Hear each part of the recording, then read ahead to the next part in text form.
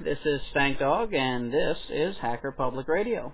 On today's episode, we're going to start a new in-depth series on databases. We're going to start off with some very basic understanding of what databases are, some basic terminology, and with each subsequent episode, we are going to build on those fundamentals and go into more detail as the year progresses. So we're going to start off today talking about some very, very basic terminology, because it is very important that you understand some of the basic terms and exactly what a database is. It is, in visual concept, very simple, but there are some details that a lot of people may not know or understand about databases as we know them today. First thing we really should define when we talk about databases is, well, the first word or the first part of the word database is data. So what exactly is data? And it kind of may sound like a silly question, but there is a common misconception. People throw the word data around very loosely, but when they actually mean information. And they are actually two different terms altogether. Data and information are not necessarily the same thing, not usually the same thing. Data, if you want to go by a textbook definition of data, data is that which is extracted from a compilation of data in response to a specific need. All right, well, that's a little, okay, you can think about that for a second if you want to. My favorite definition is to say that data is it's a collection of facts from which conclusions may be drawn. These are like those minuscule or insignificant little events, tiny details that you store, like in the case of computers, for example, log file details, Apache logs, any kind of log file details, the timestamps that are in there, any observations, anything that's stored that's just this minuscule, insignificant data that by itself doesn't really have a whole lot of value. That's what data is. So if you go out, you can do a little research and look up data and information. Be careful. If you look up data on the interweb, you're going to get a lot of Star Trek references. Data played by Brent Spiner, but I digress. So, like, here's an example of data. Let's say I were to sit down at, I don't know, a mall or something with a pen and a paper, and I logged details of every person that walked in, such as their height, their gender, what kind of clothes they were wearing, what color their hair was, things like that. This is data, little bits of information that in and of themselves, okay, so what? A guy with black hair that's 5'8" walked into the mall. That's not really that big of, it's not really that useful information, unless you're looking for that particular guy, but I digress. Now, to make that leap from data, which is insignificant, unapplied material, we come to information. And again, people throw these two together, but they are two different things.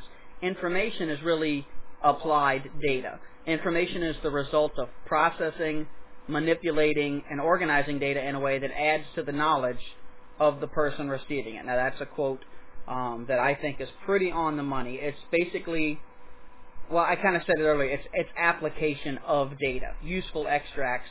For example, let's use what I just said earlier. I'm standing at the mall logging people that walk in and out of the mall and their information on it. Well, that may not be all that useful individually, but let's say that I was doing some sort of market research. That information could be useful to somebody who was, I don't know, maybe selling clothes.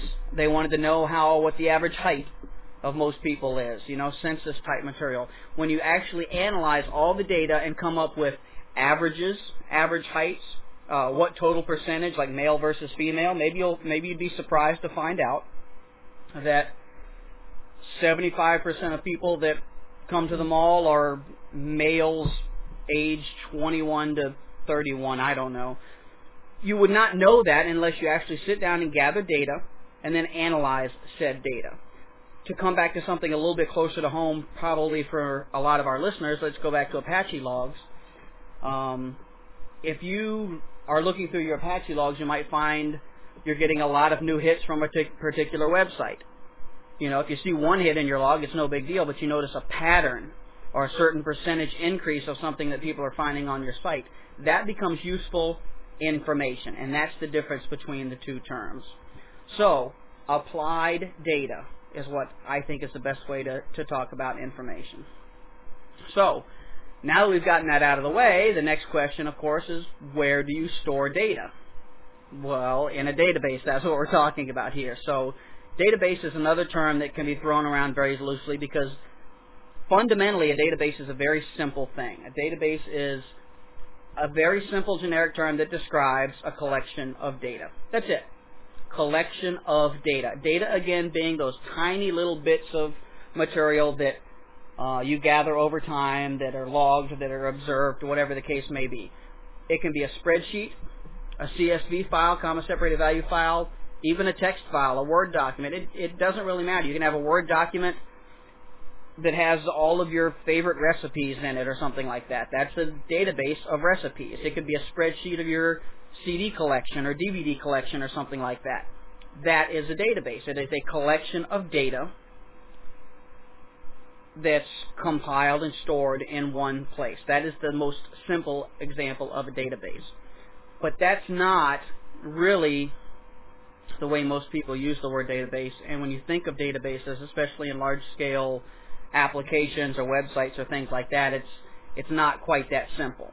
To run any kind of application, or even web applications, even whether it be a forum, content management system, anywhere up to, I don't know, the DMV or the IRS are running huge databases. They're not storing them in text files. They're not storing them in Excel spreadsheets because there's limits on those things. And when it comes to programming, it's difficult to read and write to those files because there's no organization. You have a text file, it's literally line after line after line of information.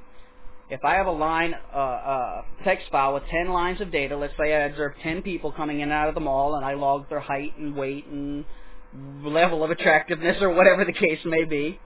There's 10 records there. I can look at that with my eyes.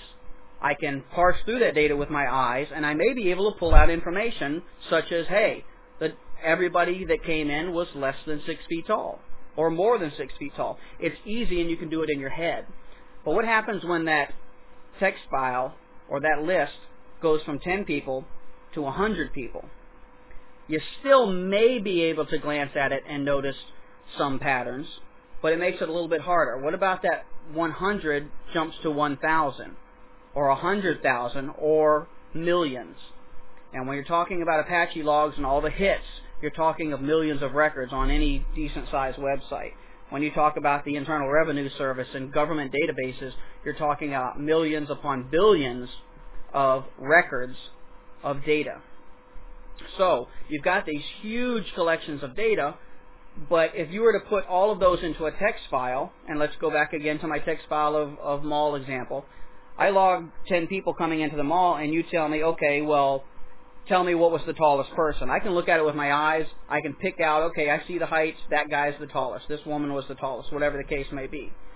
If I had 1,000 people on that list and you asked me to do the same thing, well, that's going to take me a little bit more time, isn't it? I'm going to have to go through page by page. I'm going to have to point to the screen and go, okay, right now this guy's 6'1", and let me go, there's nobody. Oh, here's somebody 6'3". That's the tallest. And I have to keep going and looking further, and then I have to keep. And by the time I've looked through 1,000, it's taken a long time to get the information out of that data. So you can imagine when you get into millions and you ask the question, who is the tallest person, what is the average weight, things like that. It's not something you can do in your head, and it's a little bit trickier. And obviously that's where computers come in. They can be very helpful with that. But even there are also limitations of there when you start talking about millions of records of data. You have to have an efficient way to read that data. I can have that text file, for example, or a comma-separated value file, and write a program that will go through and find the highest or the tallest person based on the height that I've recorded, the data that I have on people's heights. Well, if I write that for a very simple program to read and write from a text file, which is basic programming of any language, one of the things you learn in any basic programming class, you'll realize that it's going to have to parse one record at a time, starting at the top. It's going to keep going through. You can write maybe some algorithms to help it out, but your data has to be sorted, and there's a lot of other factors. But trying to find that proverbial needle in a haystack, even with a computer program, is not efficient, because you have to keep reading and store stuff in information, store data in working storage variables and in memory, and then keep looking through the rest of the data. And you have to look at all 1 million records, even though the second one, ironically, may have had the highest height or the information that you wanted. You still have to read all the rest of it, which is not the most efficient way to do that. Well, this is where something called a relational database, or actually, let's just take that. Let's just say a database management system comes into play. A database management system helps organize all of that data to make collecting that information from that data simpler and easier. An example might be, let's see, maybe you wrote a backup system that backs up your hard drive and writes it as a file name and automates the whole thing and dates it and everything. Something that would maintain a list of that data and that you could easily look up, okay, here's the data, I want to go back to this backup file. Earlier I mentioned having a CD collection. If you had, they're a custom, anybody can put it into a spreadsheet of some kind, but there are also applications out there that are custom designed to store a lot more information about your CD collection, and you can look stuff up more quickly and easily because they have something besides a text file behind, and they actually have database engines, database management systems to help you read and write that data. And there's many different theories by which these databases can operate and different methods of storing and accessing the data. And the most common type of database is what I was just kind of referred to a minute ago, and that is called an RDBMS, or a relational database management system. And this is the most common type of database, and when most people say database these days, this is what they're referring to. Understand what I said earlier, database is a very simple collection of data. Fundamentally, that's all it is.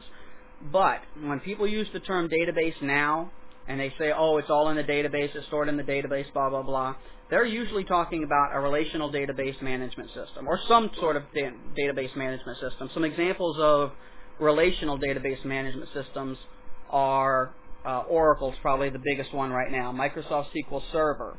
These are two of the big commercial products. DB2 is another one. But also included in that are open source and other freely available databases like MySQL, Postgres SQL database, and too many more to go into. But anytime you hear somebody refer to database, they're usually referring to one of those. Now, what a relational database management system will do is it basically takes all of your information, and we'll get into more detail in some of this in future episodes of HPR, of this series, but suffice it to say that a relational database management system gives you a lot of tools and a very powerful engine to store all of the data. Again, we're using very simple examples, a list of people walking in and out of a mall. But what if someone else in another state altogether has a bunch of information that they've stored, and then you buy a database from another company and you want to merge all that together and do some analysis to see if there's any information, useful information out of all that data that's been collected, see if you can find something there that's useful. A relational database management system is a powerful program for maintaining that database and will allow you to go in there and run queries, and you've heard the word query before. You're querying the database, or asking the database, literally is what it means, but SQL is a programming language that's used to interface with databases and help pull back information in a timely and efficient manner. Instead of, let's go back to what I said earlier about having 1 million records, and you asked me to find the highest height out of all of those. Well, manually it would be tough to do. If I wrote a generic little C program, command line or something like that, to find me the highest one, it's going to have to read every single record of data. And if the second record had the highest data, it still has to read all of the others, or excuse me, the highest height, still has to read all of the others, and it's not efficient. A database management system has a lot of functionality built in that will make it much faster to read the same information because it's stored in a different format and it's easier to read and access that data. So that's probably a good place to stop with this episode. We'll go into more detail about how those things are stored, talk about some concepts like indexes and foreign keys and keys in general, and some different ways of accessing databases, and probably some examples along the way. But I think that's a good stopping point for today, and hope that brought a lot of people up to speed and cleared up a few misconceptions about database terminology, because it's important to understand those basics and those fundamentals, because a lot of people will use a database and they don't realize why. Don't blindly buy Oracle for an application you're using, or force it because, maybe you learned Oracle in college, or maybe you learned MySQL because of some open source app. You really may not need it. Sometimes it's perfectly fine to read and write from a text file, or a comma-separated value file, or an XML file. Sometimes you don't need a big database engine. Sometimes you may be using a text file when you should be using a big database engine, or some sort of database engine, because it will make your program more efficient and faster.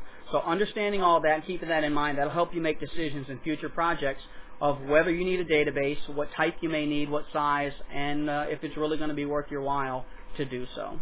So tune in for future episodes in this mini-series. You can always find those on hackerpublicradio.org, and if you have any questions, you can find the contact information on the site, and I look forward to seeing you guys in a future episode. Thank you for listening to Hacker Public Radio. HPR is sponsored by Caro.net, so head on over to caro.net for all your hosting needs.